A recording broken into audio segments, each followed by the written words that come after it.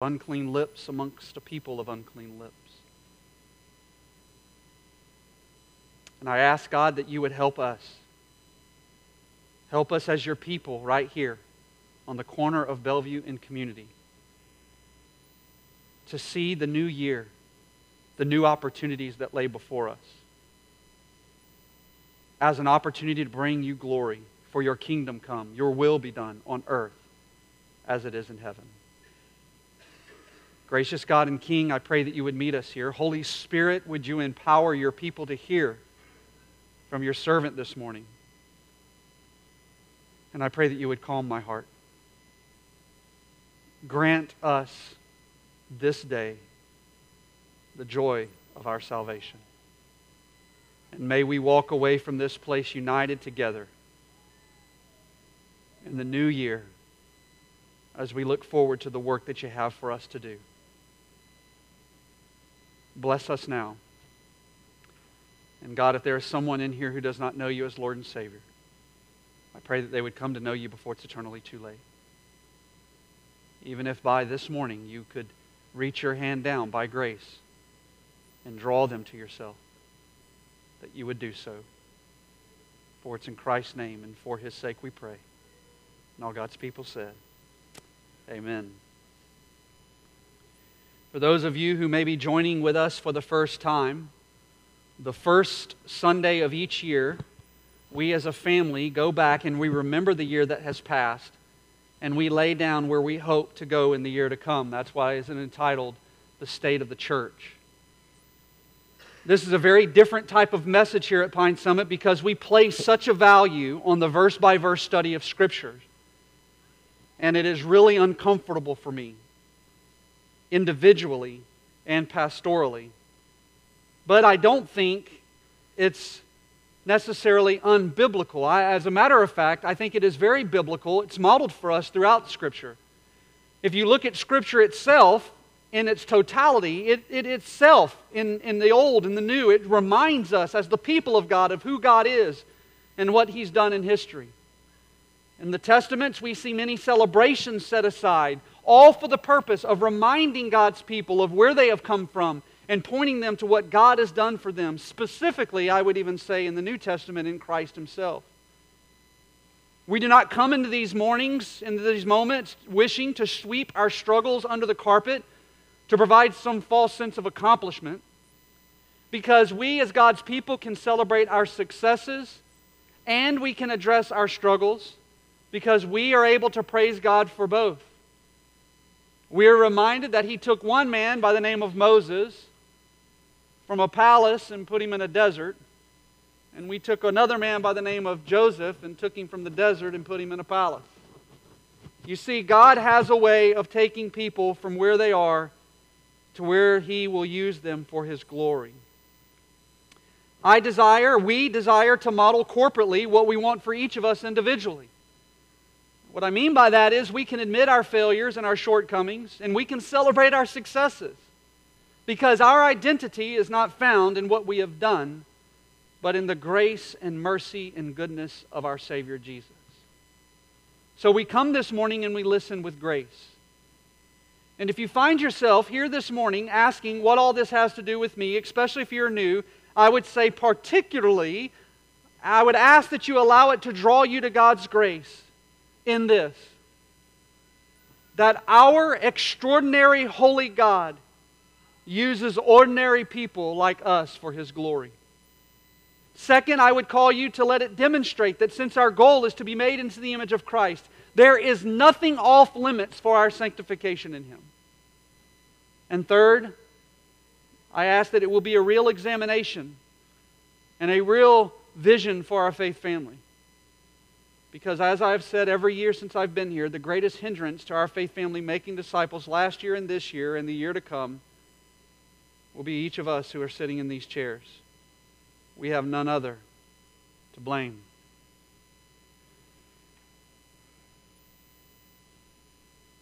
So first, what do we see Nehemiah do in this passage? And I believe he begins by assessing the situation. And that is what we must do. Nehemiah had been a cupbearer to the king. He heard of Jerusalem's destruction, yet the bad news, listen to me ladies and gentlemen, the bad news didn't cause him to disengage. No, instead, the bad news was the very impetus that created in him a desire to go and to do something. Because when the desire to change is greater than the desire to remain the same, people will change. Nehemiah is then blessed by God to not only be allowed by King Artaxerxes to go back and do something, but it actually was funded by the king himself. And this alone is quite amazing. And upon Nehemiah's arrival, he does something quite simple. And something that I have been doing for the past 15 weeks, following Nehemiah's example. He wanted to observe what was true. It says he went out all at night and merely observed. And he writes, I did not tell anyone what my God was putting into my mind to do for Jerusalem. So my assumption here is that as he's observing, I bet there was a lot of meditation and I bet there was a lot of prayer. As he goes from gate to gate, from place to place, meditating and praying and looking and thinking. So this is what I've been doing. For those of you who may not know, at Pine Summit, our vision is to glorify God by making disciples of all nations. We focused on three main environments that are demonstrated for us by Jesus in the making of disciples. First, we gather together every Sunday, like we are this morning, to worship God together and to always rehearse His story. And last year, we tried our best to inform our gatherings around the liturgies given to us in Scripture. Through the faithful preaching of God's Word, we journeyed with Paul on a second missionary journey. We beheld the Lamb from Isaiah, followed by a verse-by-verse study through the entire book of Philippians as we sought to have a contagious joy. We glanced into the theology of disability, and then we looked into a series into the core doctrines of the Reformation that we called the Five Solas, as we looked into the rooting ourselves as a Reformed and a Protestant people. We studied the prophet Joel together, day by day, as we saw the day of the Lord before finishing with this series that we just finished last week on why Jesus came at Christmas. And our hope and our prayer as pastors and as preachers here is that the steady diet of God's preached word has been profitable for all of us in the last year. But even the casual observation would inform us that there are some struggles. Our attendance and our giving has substantially decreased. So the assessment is there are two things simultaneously being observed. We are engaging less people in worship, but we acknowledge that our gatherings themselves are becoming more formative to us, especially those who are engaging in it together. Can't tell you the stories I've heard about God's Word moving in the lives of His people, stirring them. But yet, ladies and gentlemen, we must be cautious in allowing the Word to stir us, not in obedience and action. So our first environment was our gathering. Our second environment is that we wanted to represent His kingdom in community by being on mission through what we would call our missional communities, by being a family of missionary servants that create a subculture of kingdom living. Again, the assessment is quite perplexing. I've been thinking about this and praying on this for a while. And the truth is that as I look at our faith family, we are simply not engaging lostness well in community. But there are some that have experienced great personal growth in the midst of missional community, and for that I have experienced and been told of great things. And then thirdly, we wanted to focus on the most intimate of the three environments, which is our DNAs. Those of you who don't know what that means, it's same-gender triads, three women, 3 men, ideally, that discover the truth, D, nurture the heart, N, and act in obedience, A. As we seek to reform our lives around repentance and faith by pursuing Christ and by increasing our gospel fluency with gospel intentionality. And this environment, the environment of DNA, has been, without much surprise, by far the most difficult to grow and sustain.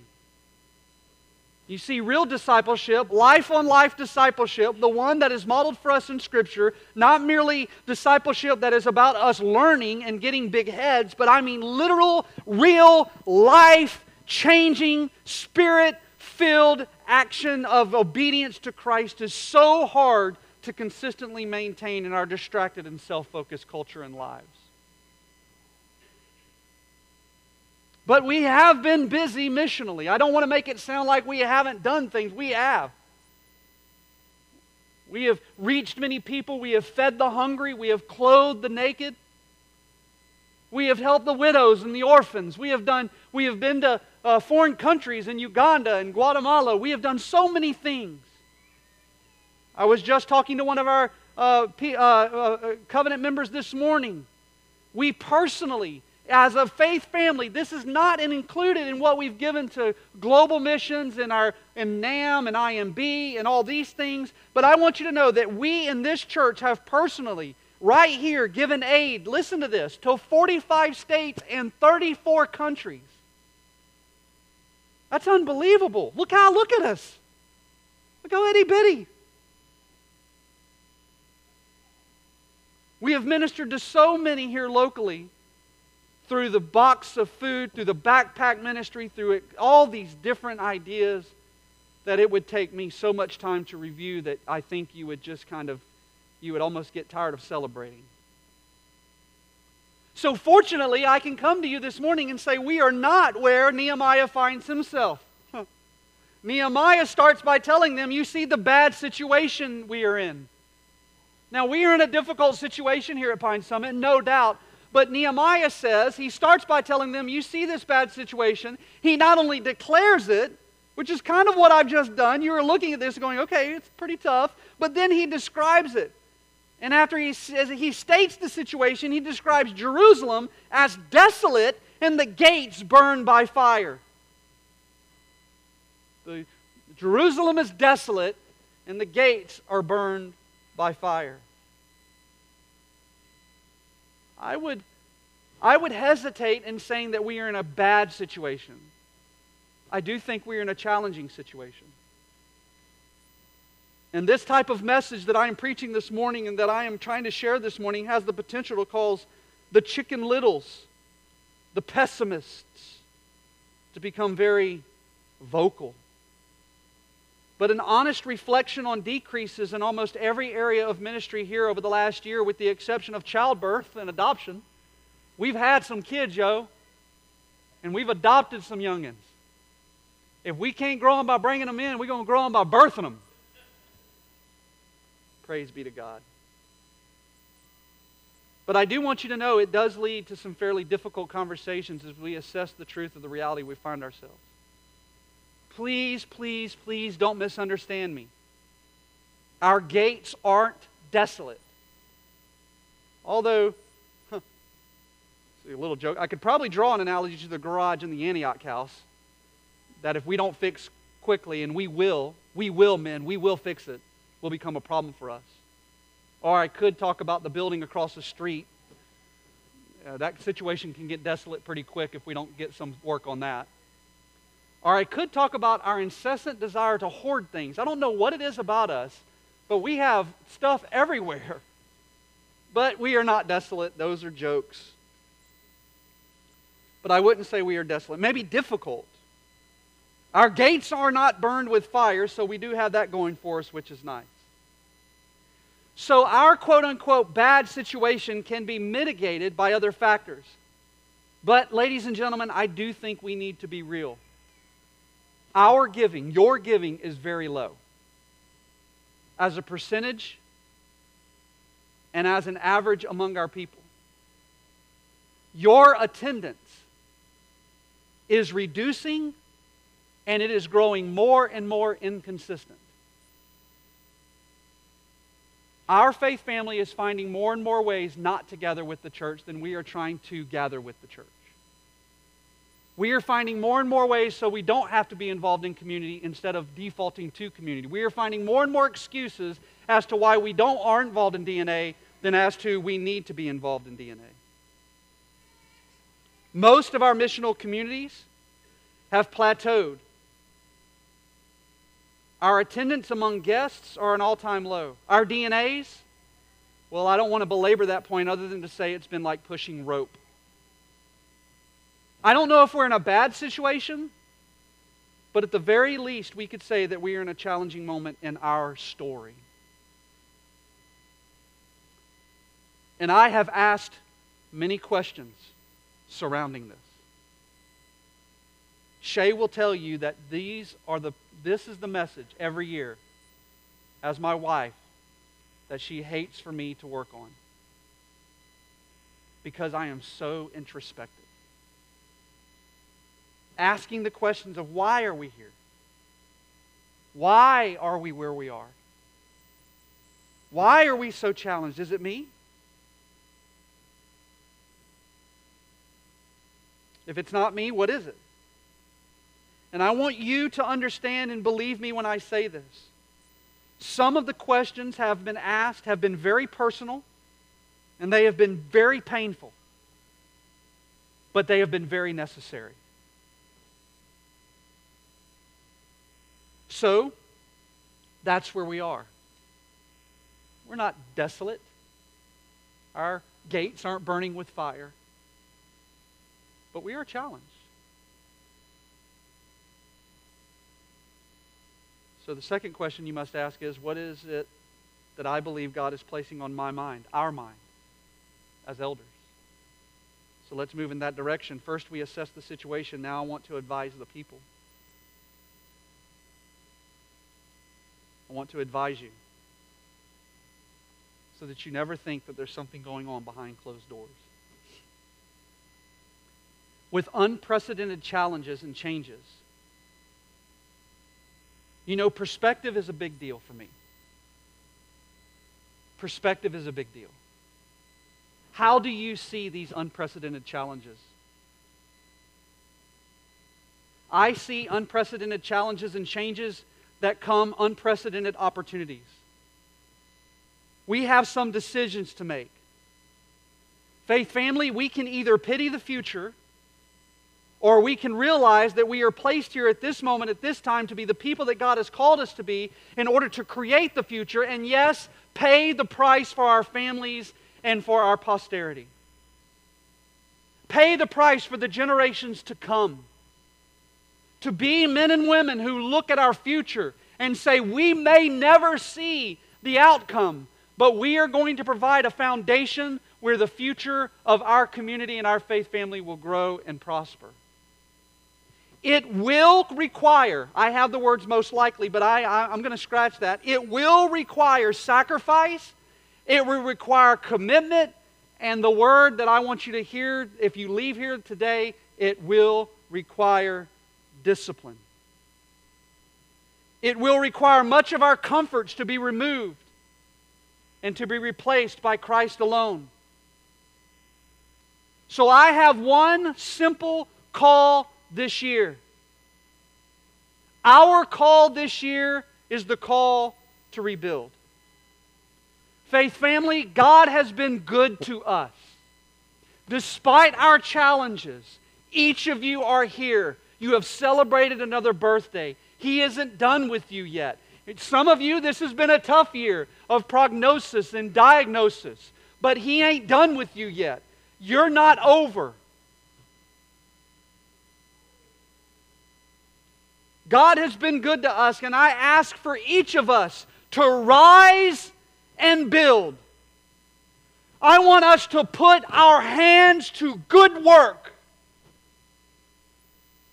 I am assured that in this place right now, even as I mention this, because I've been a pastor for too long, I've been in the ministry for too long not to know this. I know in this room, sitting in this chair, there is a Sanballat, there is a Tobiah, and there is a Geshem. You are even sitting in here, and in your heart you are mocking, despising, men who sit among us like wolves in sheep's clothing. Everything seen through the lens of antagonism. And whatever other problems you find, even at this moment, your heart scoffs. I ain't no coward. So to you, Sanballat, to you, Tobiah, and to you, Geshem, I say what Nehemiah says. I am believing by faith that the God of heaven will give us success. And therefore we as the men here are going to arise and build. And you will have no portion, no right, and no memorial here. There are those in this room who are going to respond, but look how small we are. We can't do. I am sick and tired of can't. I want us to become men and women of families of there is something great, someone greater in me than he that is in the world. I can do all things through Christ which strengthens me.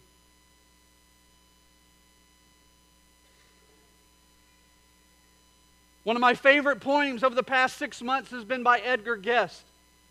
I want you to listen to it, and I want you to challenge you. Oh my goodness, I want to challenge us. I want us to walk out of here on fire. I want us to walk out of here ready to go to battle, ready to go to war with one another. We go fight an enemy that is after us, a devil that is real, a Satan that is after us, after our hearts, our souls, our families, our communities. If you think I'm the enemy, you've already lost the battle. If you think this people in here are the enemy, we've already lost. Listen to this poem. Can't is the worst word that's written or spoken, doing more harm here than slander and lies. On it is many a strong spirit broken, and with it many a good purpose dies. It springs from the lips of the thoughtless each morning, and robs us of courage we need through the day. It rings in our ears like a timely sent warning, and lasts when we falter and fail by the way.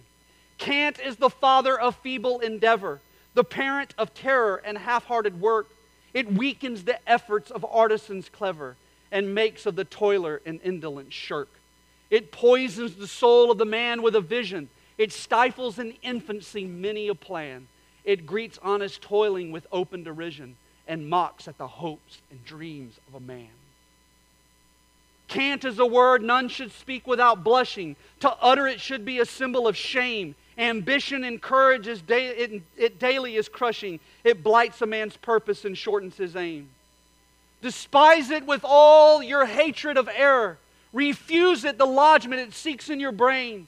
Arm against it as a creature of terror, and all that you dream of someday you may gain. Cant is the word that is foe to ambition, an enemy ambushed to shatter your will. Its prey is forever the man with a mission, and it bows but to courage and patience and skill. Hate it with hatred that's deep and undying, for once it is welcome 'twill break any man. Whatever the goal you are seeking, keep trying, and answer that demon by saying, I can. I come to you and I will admit I don't know how to rebuild the entire wall. But I do know it needs to be rebuilt. So I call us to put our hands to the work. So here are 3 strategic things that I would like for us to engage in 2023 to set us up for the future. And I'm going to give us focuses on these 3 things, but let me give them to you so you can have them. We need disciplined people with disciplined thoughts and disciplined actions. Disciplined people, disciplined thoughts, and disciplined actions. You may ask, how does that work out? Well, let's start with disciplined people. Ladies and gentlemen, I want you to notice that if we were to continue reading the book of Nehemiah, I'm not going to read the entire chapter, but I want you to listen to what happens in chapter 3 very briefly. Then Eliashib, the high priest, arose with his brothers and priests and built the sheep's gate. They consecrated and hung its doors. They consecrated the wall to the Tower of the 100 and the Tower of Hananel. Next to him, the men of Jericho built, and next to him, Zachor, the son of Imri, built. The sons of Hasaniah built the fish gate. They laid its beams and hung its doors with its bolts and its bars. Next to him, Meremoth, the son of Uriah, the son of Haskaz, made repairs. And next to him, Meshullam, the son of Berechiah, the son of Meshabel, made repairs. And next to him, Zadok, the son of Baana, also made repairs. What are you noticing? What do you see? Do you see Nehemiah doing it all? No, here, ladies and gentlemen, he lists the names and responsibilities of each family, and he lists them by the names of men. Why?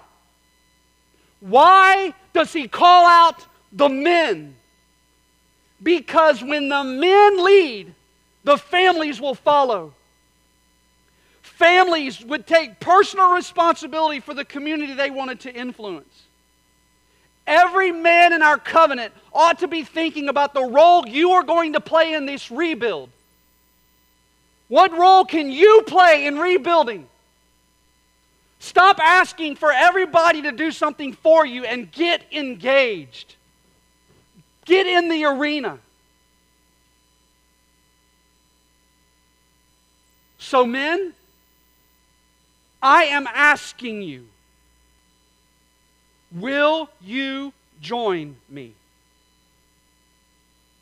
All I have said to this point, oh my goodness, is not a resignation letter. If you think I quit, you don't know me.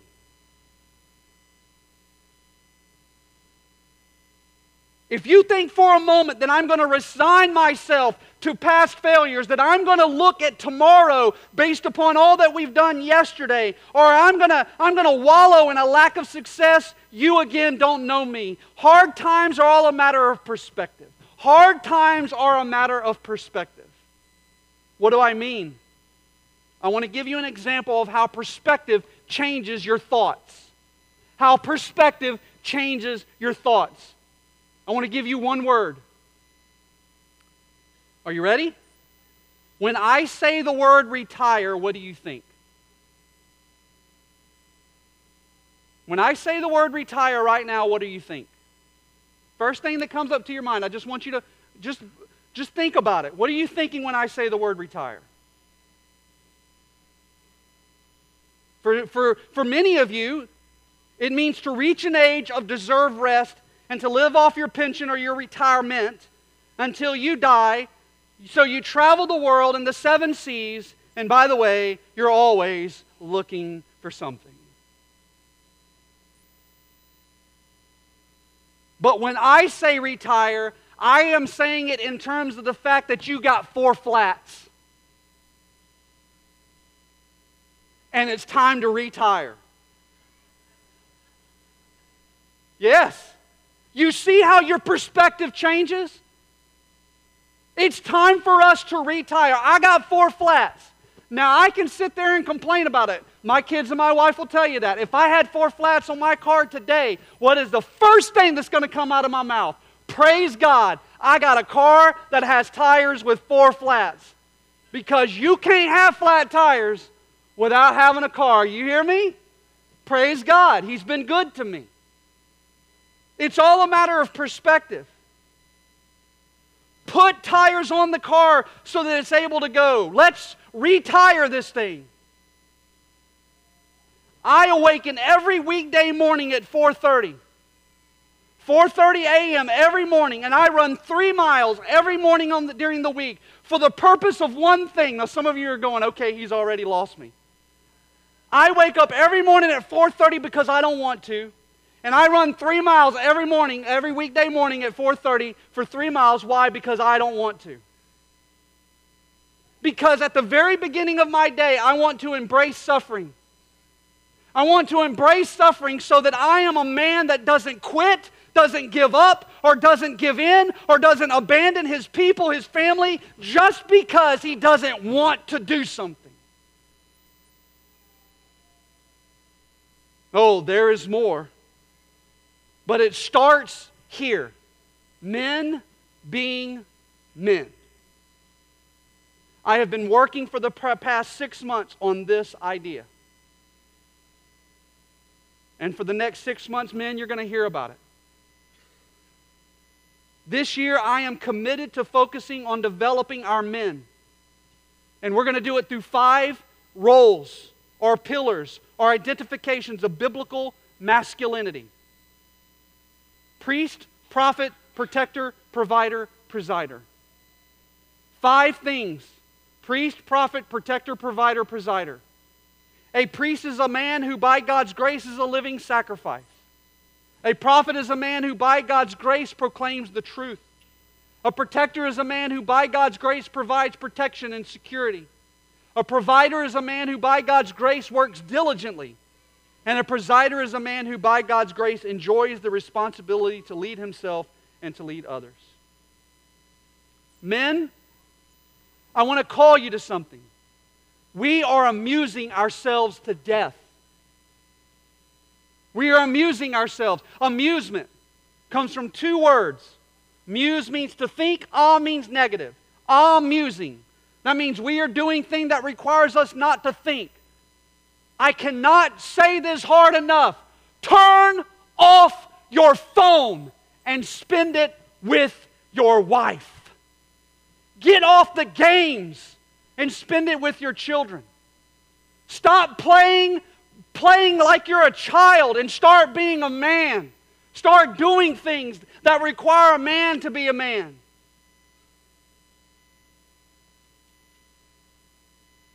Most of you need to get off social media. Let's rebuild this together. In our elders meeting this morning, this is kind of the things that we're thinking, right? In our elders meeting this morning, we asked ourselves, what's one thing that we can do for men? And here's the thing that we're going to do. We're thinking about. We're not going to do it. We're thinking about it. Which maybe we're going to do it. I don't know. But what it would look like for us men to gather around a table, to circle ourselves around a table, and to sit back and go, okay, we will not pick up social media, a cell phone, a game, Facebook, nothing, until we get that roof over there built on the Antioch house. Now, some of you may say, I can't be there on the Saturday, y'all are going to rebuild it. And be there on the Friday. Go buy the nails. Go get the wood. Do what you got to do. Be a part. Own something. But we are going to do these kind of things where we're going to take ourselves and we're going to make sure that we take responsibility for what we're doing around here. Men, I'm going to call you to the carpet this year. I've done it a lot already, but I want us to do that. I want us to do this together. Why? That's so important for you to understand. Because of our love of our King, our Christ, our Savior, our Lord. He deserves our discipline. And for each of these, I want you to know there is more. There is more objectives to being a disciplined people, but this will begin. This will be the start. All of us, for instance, must reorient our loves. We have to begin to reform our habits so that we can be the disciplined people that God has called us to be. But disciplined people must have disciplined thoughts as we seek to be transformed by the renewing of our mind. And this starts with the dedication to the Word of God. The ability to confront the truth of your own life and then create the disciplines necessary to become better. As I tell men in my DNA all the time, do you know something? 2 plus 2 equals 4. Thank you. All the time, everywhere, even my children know it. 2 plus 2 equals 4. If you want to accomplish 5, you've got to add 1. You've got to change. Change is necessary. We must reform our thinking to Scripture and then be transformed by that thinking to what's next. We must follow the biblical mandate of meditating on Christ and His Word. With disciplined people, we have disciplined thoughts. We've got to get the thing between our mind, between our ears, to think and to engage with the Word. Most of the problems in this room are not from that which is outside of us. It's from that which we love and that which we think every day. Because we are not meditating and allow the Word of God to dictate our identity and our behavior. We are allowing the world and our false and our and everything going on around us to dictate that.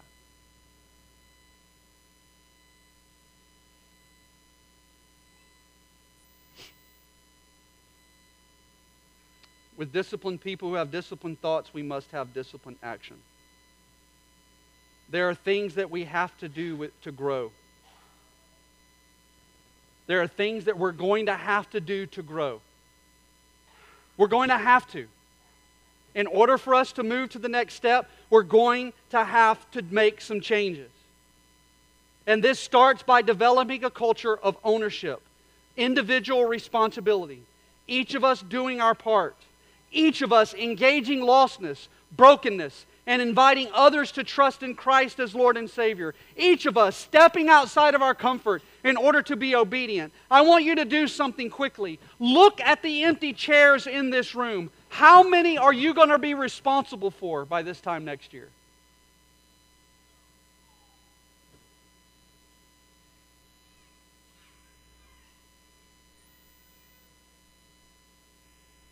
We must also need to take some actions that will launch us for a season to growth. In order to rebuild, we've got to begin to look at what's going to launch us into this season in order to regrow. Much of what we have done is attempting at reforming to a very ancient past. You've known this. From our liturgy, from our singing, from everything, we're trying to go back and say, wait, what's in our past? How can we bring it to the present? How can we reform our minds, our theology, our ideas? And we want to continue to do so. And this will begin by rebranding ourselves. Retiring. We got 4 flats. We need new tires. We don't need a new car. We need new tires. So in 2022, I have spoken with most of the charter members, most of the missional community leaders, and everyone on the leadership team. And we have had a discussion for months. And I have been assured by those we have spoken with that what I'm about to present to you is a good move. So we are going to move forward as soon as possible. The leadership team unanimously voted, which will be brought up in our next business meeting, to change the name of our church. We will be moving from Pine Summit Baptist Church to Christ the King Baptist Church. We're going to remove our logo, which you have already begun to see used, to the Chi Rho. Chi Rho, by the way, are the first 2 letters of the name of Christ, and it is one of the oldest symbols that Christians have used to represent themselves. This will create change. I know this, and I will explain it to you in the days and weeks and months to come. But this is all with the intention of grounding us in identity, for the purpose of preparing us for a future that we believe God has for us by connecting us to a biblical reality and to an ancient past. Because to be honest with you, ladies and gentlemen, to be called Pine Summit is awkward. We only have 1 pine tree and we ain't even on a hill. There is no Pine Summit in the Bible. We are not in the neighborhood of Pine Summit. Pine Summit is untranslatable in at least 2 languages that I know of. So this is a strategic move for us. We want to do this so that we can begin to prepare ourselves for a future. And let me say, there is no greater reality than to root ourselves in the name of Christ our King. No greater truth. It is biblical, it is deep, and it is good. Christ the King Baptist Church. In addition, we want to create opportunities for kingdom building within our faith family. Now, this is a big deal, but I want to just kind of give you a brief hint at it. What if we created a subcultures of families who would join together to bring sustainability and financial success to all of those who wanted to participate? What if we all got together and we decided, not because the pastor said so, but because we as a community see ourselves as a family? What if we all got together and just started buying a bunch of real estate? We started owning real estate in Escambia County. I mean all of us. I got a guy in here who knows a little bit about real estate. And Pine Summit becomes sustainable, not because we're working for Navy Federal, not because we're working for Walmart, not because we're working for some other big corporation, but because we have made sustainability here as a faith family. What if we come together and we just pull our resources together? It sounds a little bit biblical, doesn't it? Almost like we own nothing. We just bring it together because we want to, not because somebody's told us to. We as elders believe we are in need of focused prayer. By the way, this is a big deal to create a subculture, but we also believe we are in need of focused prayer, both individually and corporately. And we are going to bring some focused changes to our entire prayer ministry. First, we are going to be having corporate prayer services on the 5th Wednesday throughout this year. Again, the 5th Wednesdays throughout this year. The first one will be in March. We will all gather together as a church into this place, and it will be solely for the purpose of prayer. We are making changes to our Sunday morning prayer room. And this, ladies and gentlemen, seems insignificant, but it is a part of a much deeper and much more corporate purpose. We want more people to be involved in our prayer ministry, and all the things that we have, and we want to come together and we want to re-influence that. So as we begin to relaunch and retire this thing, I want you to see that what we are trying to do is to build a culture of a community of people that will desire to pray for all that we're doing. We're going to relaunch our covenantal requirements for DNAs in order to help better equip us for the work of ministry. And the relaunch is going to remove those of you who don't desire that level of development. It's going to reorganize us for growth and discipleship. I can't tell you how hard it has been over the past 3 years to push rope. Have you ever tried that? Now, for those of you who aren't in DNA, you're not going to know this. But for those of you who have led DNA, you're going to understand this. You gather with a group of men. I have my men. You gather with them. Have you read your Bible? No, haven't read my Bible. Then why are you here? I just kind of like being with you. Well, you got to read your Bible. Discovering the truth is something that's essential. If you don't want to read your Bible, you don't want to grow. If you don't want to grow, how are you going to help me grow? How are you going to disciple me if you're not in the Word of God? What gospel truth are you going to give me if you're not in the gospel truth? How is that going to happen?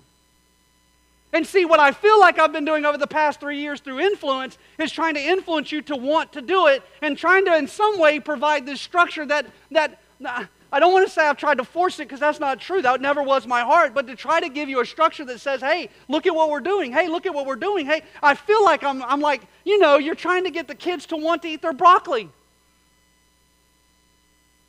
And I'm done. If you don't want to do it, you don't want to do it. But if you want to run, if you want to be discipled, if you want to grow, then let's grow. Let's go. Let's retire this thing. Let's be disciplined people. Let's discipline ourselves. Let's be held accountable to those things.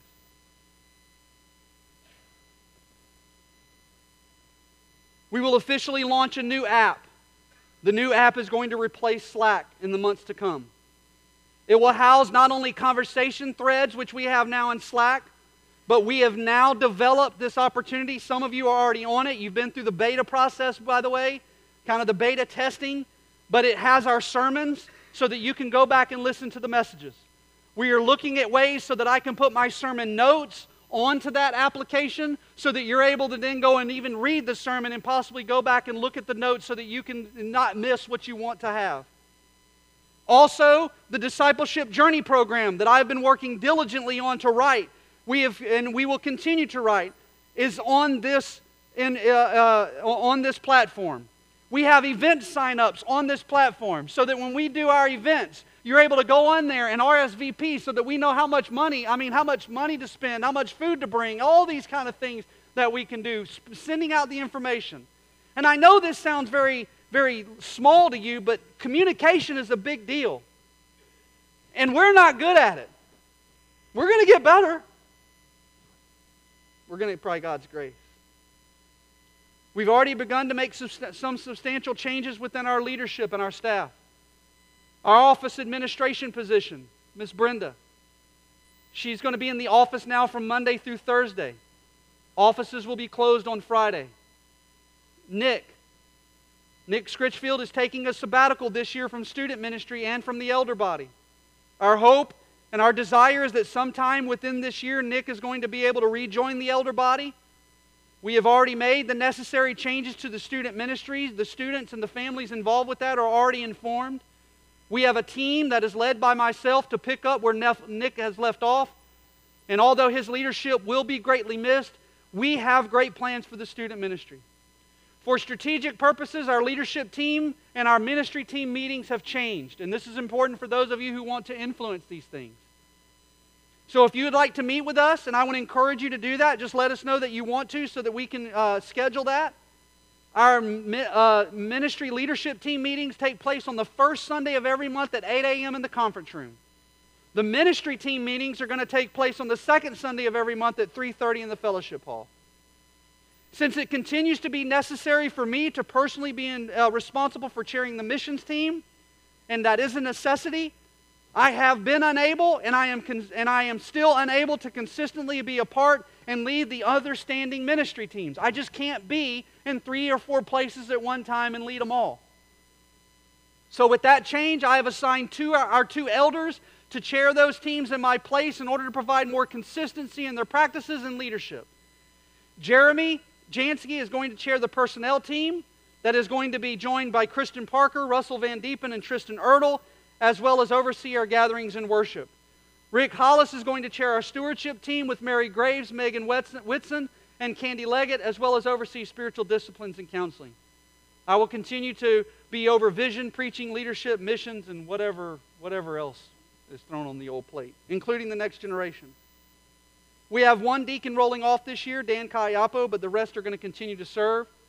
Terry Grave has been elected to serve as chairman of the deacons. Jim Parker will serve as vice chair. And them two are joined by Donnie Leggett, Gordon Jansky, and our newest ordained deacon, Aaron Basie.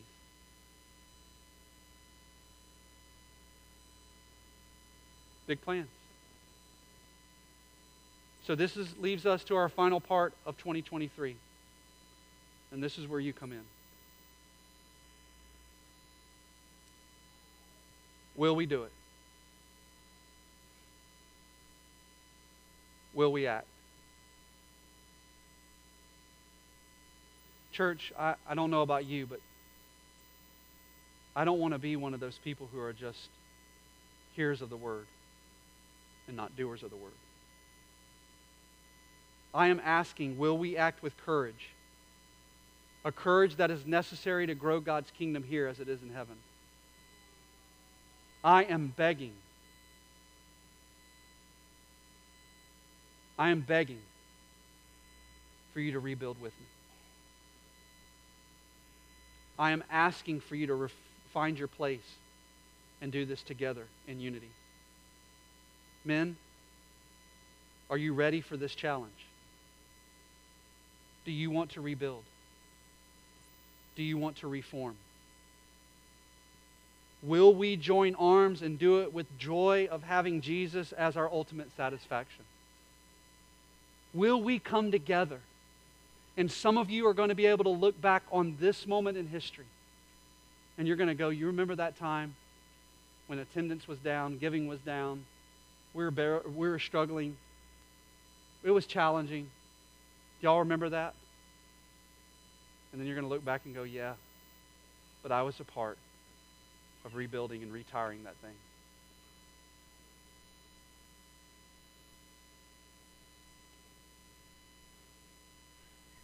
It was Theodore Roosevelt. He wrote one of my favorite quotes, and it is a challenge for me, and I read it frequently. And I wanted to read it to you because I know what's happening in our minds. You're wondering, how is this going to happen? What are we going to do? All these things. And I've been there. I've done that. Trust me. Here's what Theodore Roosevelt wrote. The poorest way to face life is to face it with a sneer. There are many men who feel a kind of twisted pride and cynicism. There are many who confine themselves to criticism of the way others do what they themselves dare not even attempt. There is no more unhealthy being, no man less worthy of respect than he who either really holds or feigns to hold an attitude of sneering disbelief toward all that is great and lofty, whether in achievement or in that noble effort which, even if he fails, comes second to achievement. A cynical habit of thought and speech, a readiness to criticize work with the critic himself, never tries to perform. An intellectual aloofness which will not accept contact with life's realities. All these are marks, not as the possessor would feign to think of superiority, but they're marks of weakness. They mark the men unfit to bear the part painfully in the stern strife of living, who seek in the affectation of contempt for the achievement of others, to hide from others and from themselves their own weaknesses. The role is easy. There is none easier, save only the role of the man who sneers alike at both criticism and performance. Here it is. Ready? This is so good. It is not the critic who counts, not the man who points out how the strong man stumbles or where the doer of deeds could have done them better. You see, the credit belongs to the man who is actually in the arena, whose face is marred by dust and sweat and blood, who strives valiantly, who errs, who comes up short again and again, because there is no effort without error or shortcoming. But he who does actually strive to do the deeds, who knows the great enthusiasms, the great devotions, who spends himself in a worthy cause, who at the best knows in the end the triumph of high achievement, and who at the worst, if he fails, at least fails while daring greatly, so that his place shall never be with those cold and timid souls who neither know victory or defeat.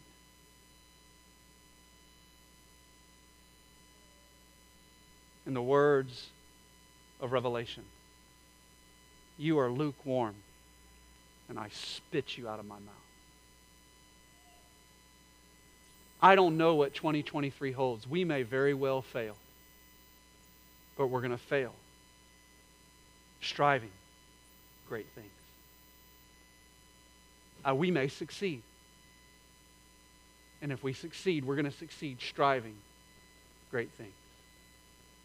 May not a man at the end of this year be able to look back and place himself with those cold and timid souls who neither know victory nor defeat. And I believe that the reason there are so many men that have given themselves over to this lukewarm reality of just getting by is because you have given yourself the option of knowing neither victory nor defeat. You fear failure so much that you're not willing, you're not capable of engaging what it actually means to succeed. Will you join with me?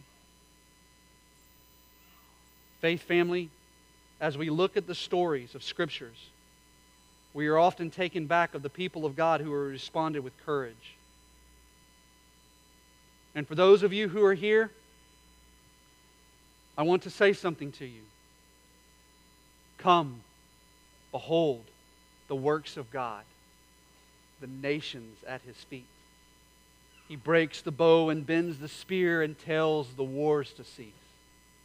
O mighty one of Israel, you are on our side. We walk by faith in God who burns the chariots with fire. O God of Jacob, fierce and great, you lift your voice to speak. The earth it bows and all the mountains move into the sea. O Lord, you know the hearts of men and still you let them live. O God who makes the mountains melt, come wrestle us and win.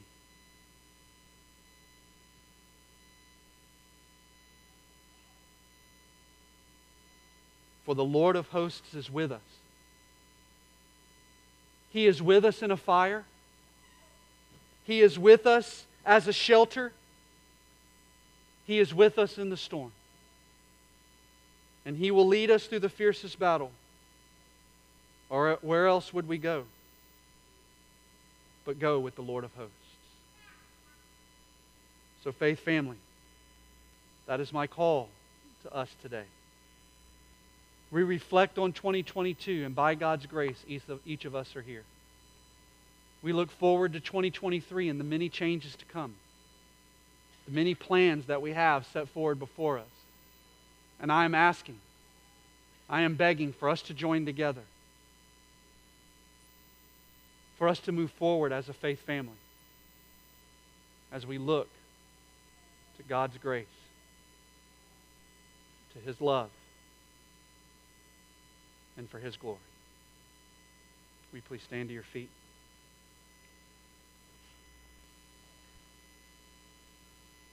I want us to take a moment this morning as we come to the place of the Lord's Supper And we're reminded of His body and His blood, that the only way we can accomplish the goals that we have, the dreams that we have, the desires that we have, is if we are empowered by the Holy Spirit. That's the only way we're going to do this, church. Empowered by the Holy Spirit. And the only way we're going to be empowered by the Holy Spirit is if we have the Holy Spirit dwelling in us.